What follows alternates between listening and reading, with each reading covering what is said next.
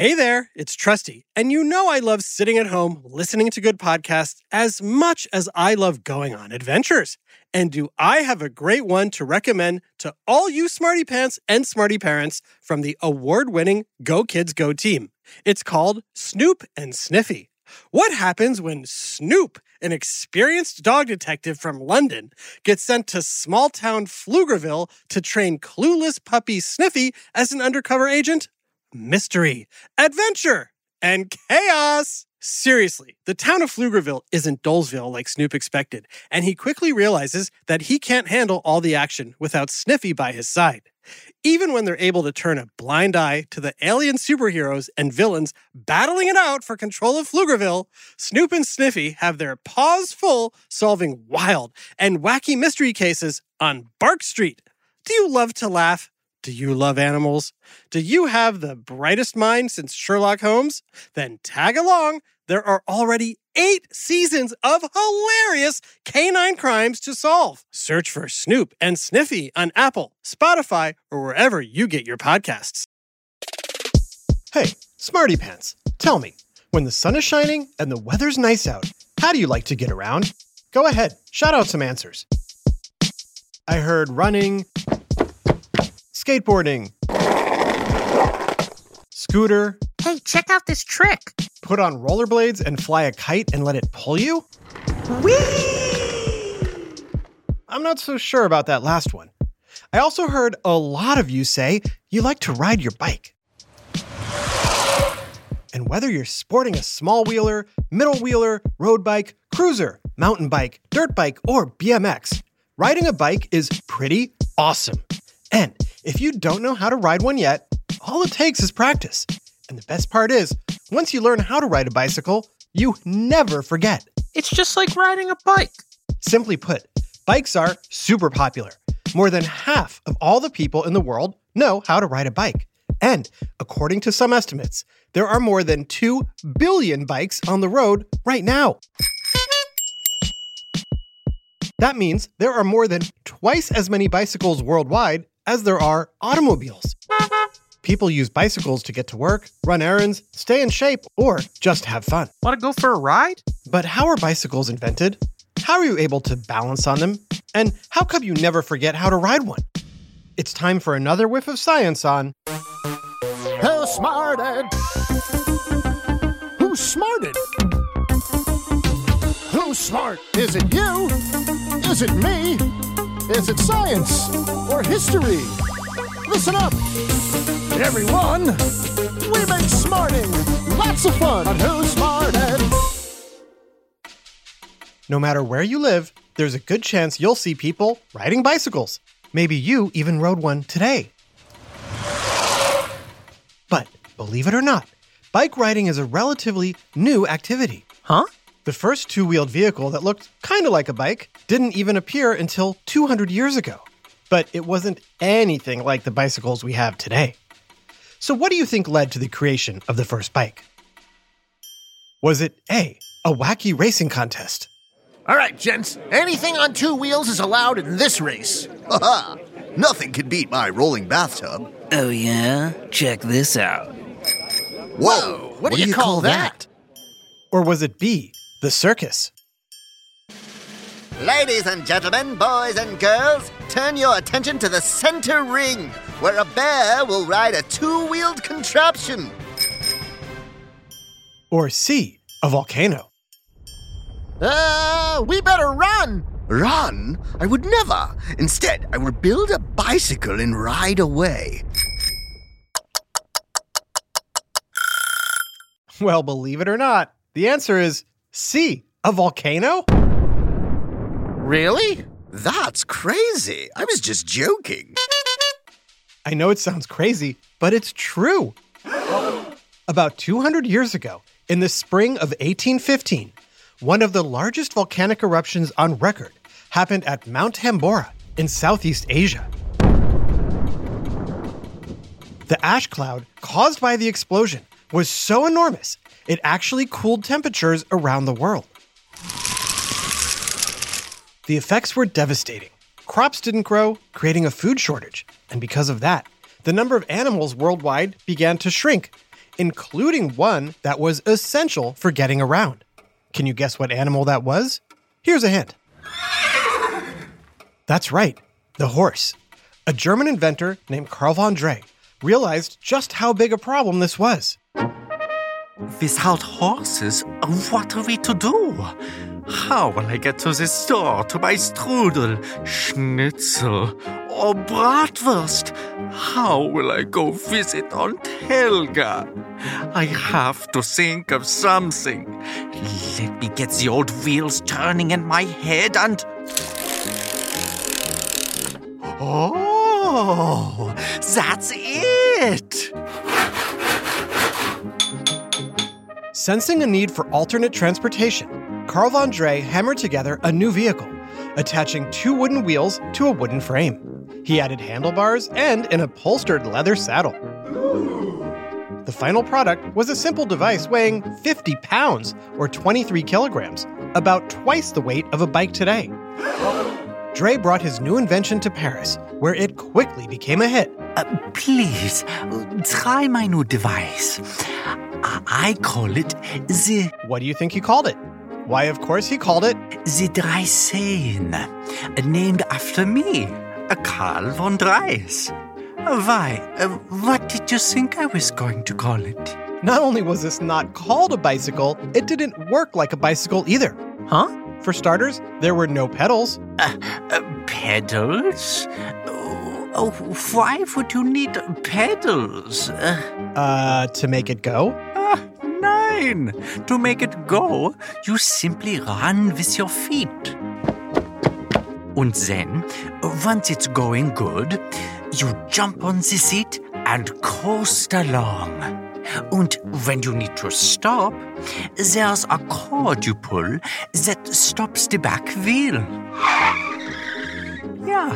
Despite the odd name and crazy design, the Dreiseen was a huge success for a time. When bad roads forced riders to use footpaths, people complained. Hey, I'm walking here. And cities began banning them. But other inventors tinkered with the design, and a new, stronger metal bike frame featuring pedals and rubber tires appeared in the 1860s. Around this time, the term bicycle was coined in France. But more people referred to this kind of bicycle by another name, the penny farthing. The penny farthing became very popular with thrill-seeking young people of the time. Yo, check it out. I can do all kinds of tricks with this thing, like go forward. While it was technically a bicycle, this redesign still wasn't anything like the bikes of today. For starters, the penny farthing had a huge front wheel, the size of a monster truck tire, and a small back wheel, almost like a training wheel. It did have pedals, but they were connected to the front wheel, and the seat was almost directly on top of it, about 4 to 5 feet above the ground. How tall are you? Are you around 5 feet tall? That's pretty tall, especially for a bike, and that made just getting on it rather difficult. Still, these bikes moved much faster than earlier models and ushered in a new age of bicycle racing. And they're off. Unfortunately, these giant wheels and front seats made the bikes incredibly dangerous. A sudden stop would often land a rider on his head. And they're down. And keep in mind, nobody was wearing helmets back then. Ooh, and they're hurt. Ouch. Safer bikes became more popular in 1885, when British inventor John Kemp Starley introduced one with equal-sized wheels, center pivot steering, and pedals with gears and a chain drive. This bicycle, called the Rover, is the basic design for the bike we use today, and it had a huge impact on everyday life. Road conditions were greatly improved, and fashion designs were changed so people could ride more easily. When the first automobiles were created, some of their parts were actually bicycle parts, and pioneers in the auto industry and the aviation industry, including Wilbur and Orville Wright, the inventors of the airplane, started out as bicycle makers. Improvements in other modes of transportation did hurt bike sales for a time, but in the past 50 years, bicycles have become very popular once again, amid efforts to combat pollution and traffic. And people have also found bike riding is just a cool, fun way to stay healthy. And for kids, you don't need a driver's license to ride a bike. But how exactly are you able to ride a bike? What keeps you from falling over? And why don't you ever forget how to ride a bike? We'll pedal through these answers right after this quick break. Hi, Trusty here with a special message for all the parents and guardians listening. I know how important it is for your child to excel in every way possible, especially when it comes to education. Well, thanks to my friends at iExcel, you don't have to go it alone. iExcel is a personalized learning platform that's transforming the way children master everything from math to social studies. iExcel's interactive courses and immediate feedback ensure learning is super engaging and accessible for every student, pre-K through 12th grade. Imagine that, a tool that grows with your child, offering personalized recommendations based on their progress. And we know it works because we've used it ourselves. Adam Tex Davis, co-creator of Who Smarted, used iExcel to help his daughter stay on top of her schoolwork and excel in her classes. Backed by research, students who use the iExcel program are more likely to get higher test scores because iExcel functions like a tutor. And whether your child needs help with homework, classwork, test prep, or is looking for a challenge, iExcel has you covered, and all of that at an affordable rate. A 1-month subscription to iExcel costs less than what most tutors charge for an hour. And one subscription is good for every child in your household. Join the millions of parents who trust iExcel and make an impact on your child's learning today. Oh, and Who Smarted listeners get an exclusive 20% off iExcel membership when you sign up now at iexcel.com/smarted. Visit iexcel.com/smarted to get the most effective learning program out there at the best price. iExcel Learning. Inspire. Excel. Learn more at iexcel.com. Hey there, smarty moms, dads, adults, and anyone who loves great food but doesn't always have the time or energy to grocery shop, prep, and cook a big meal. Well, take it from me, the trusty narrator. I found the perfect solution to having delicious, home-cooked meals without all the time and hassle. It's called Factor Meals. With Factor Meals, you can forget about all the shopping, chopping, or even washing dishes. That's because Factor's fresh, never frozen meals arrive at your door ready to heat and eat in just 2 minutes. That's right. With Factor, you and your family are always just 2 minutes away from chowing down on chef-crafted, dietitian-approved, delicious gourmet meals. From Calorie Smart to Protein Plus to vegetarian to keto options, Factor has 6 menus guaranteed to meet your wellness goals. And with over 35 meal choices and 60 add-ons weekly, your taste buds will never get bored. I personally started ordering Factor meals last month for those busy days when I want a tasty lunch or dinner that fills me up and crushes my nutrition goals, but I only have 5 minutes to cook it. And Factor 100% delivers on time, every time. So head on over to factormeals.com/smarted50 and use code SMARTED50 to get 50% off your first box plus 20% off your next month. That's code SMARTED50 at factormeals.com/smarted50 to get 50% off your first box plus 20% off your next month while your subscription is active. Now back to Who Smarted. Billions of people ride bicycles every day, and perhaps you're one of them. But do you know how you're doing it? How is it that people of all shapes and sizes can stay upright on those 2 skinny wheels? What do you think? Do you suppose there's something special about the wheels? Could the bike's movement be a factor? Or is the magic not in the bike itself, but in you, the rider? Believe it or not, this is actually something that continues to be studied by scientists today.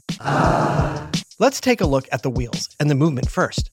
Some scientists have said that a bicycle wheel spin is what keeps the bicycle up, something called the gyroscopic effect. It's what happens when you roll a coin across a table. As long as it's moving quickly, it won't fall over. And the same effect happens when bikers move fast. It's easy to coast along when you get enough speed. It's a sound theory, but there's one problem with it. If the wheel's spin is all you need to stay up, then you wouldn't have to learn how to ride a bike without falling.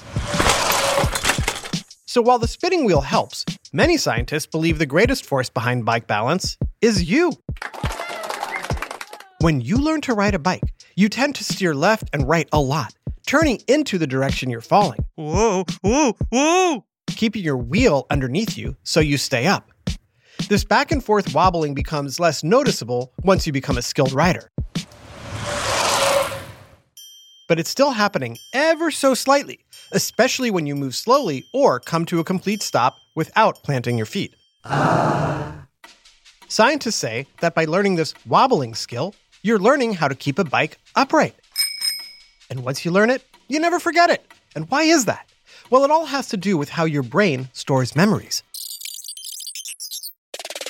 Certain memories, like your most embarrassing moment in first grade, or your favorite summer vacation, or the name of an old friend, these are called declarative memories. Declarative memories are memories that you can talk about, and over time, your brain may forget some of them as it makes new memories. Sorry I forgot your birthday, but yo, watch me pop this sick wheelie. But certain skills you learn, such as walking or playing a musical instrument, these are called procedural memories. They're basically your brain's instructions on how to do things. Riding a bike falls into this category. Procedural memories are stored in a different part of your brain, in an area that's well protected and doesn't get impacted by memory loss. So once you learn how to ride a bike, that memory stays with you forever. Now, where did I park my bike? Big shout out to our fans Connor and Dylan in Menlo Park, California. We heard it was just your birthday, Connor, so happy birthday from your friends at Who Smarted. This episode, Bicycles, was written by Dave Beaudry and voiced by Taya Garland, Adam Tex Davis, Max Kamaski, Jim 10-Speed Eisler, and Jerry Colbert. Additional voices, technical direction, and sound design by Josh Hahn. Who Smarted is recorded and mixed at the Relic Room Studios. Our associate producer is Max Kamaski. The theme song is by Brian Suarez. Lyrics are written and performed by Adam Tex Davis. Who Smarted was created and produced by Adam Tex Davis and Jerry Colbert. This is an Atomic Entertainment production.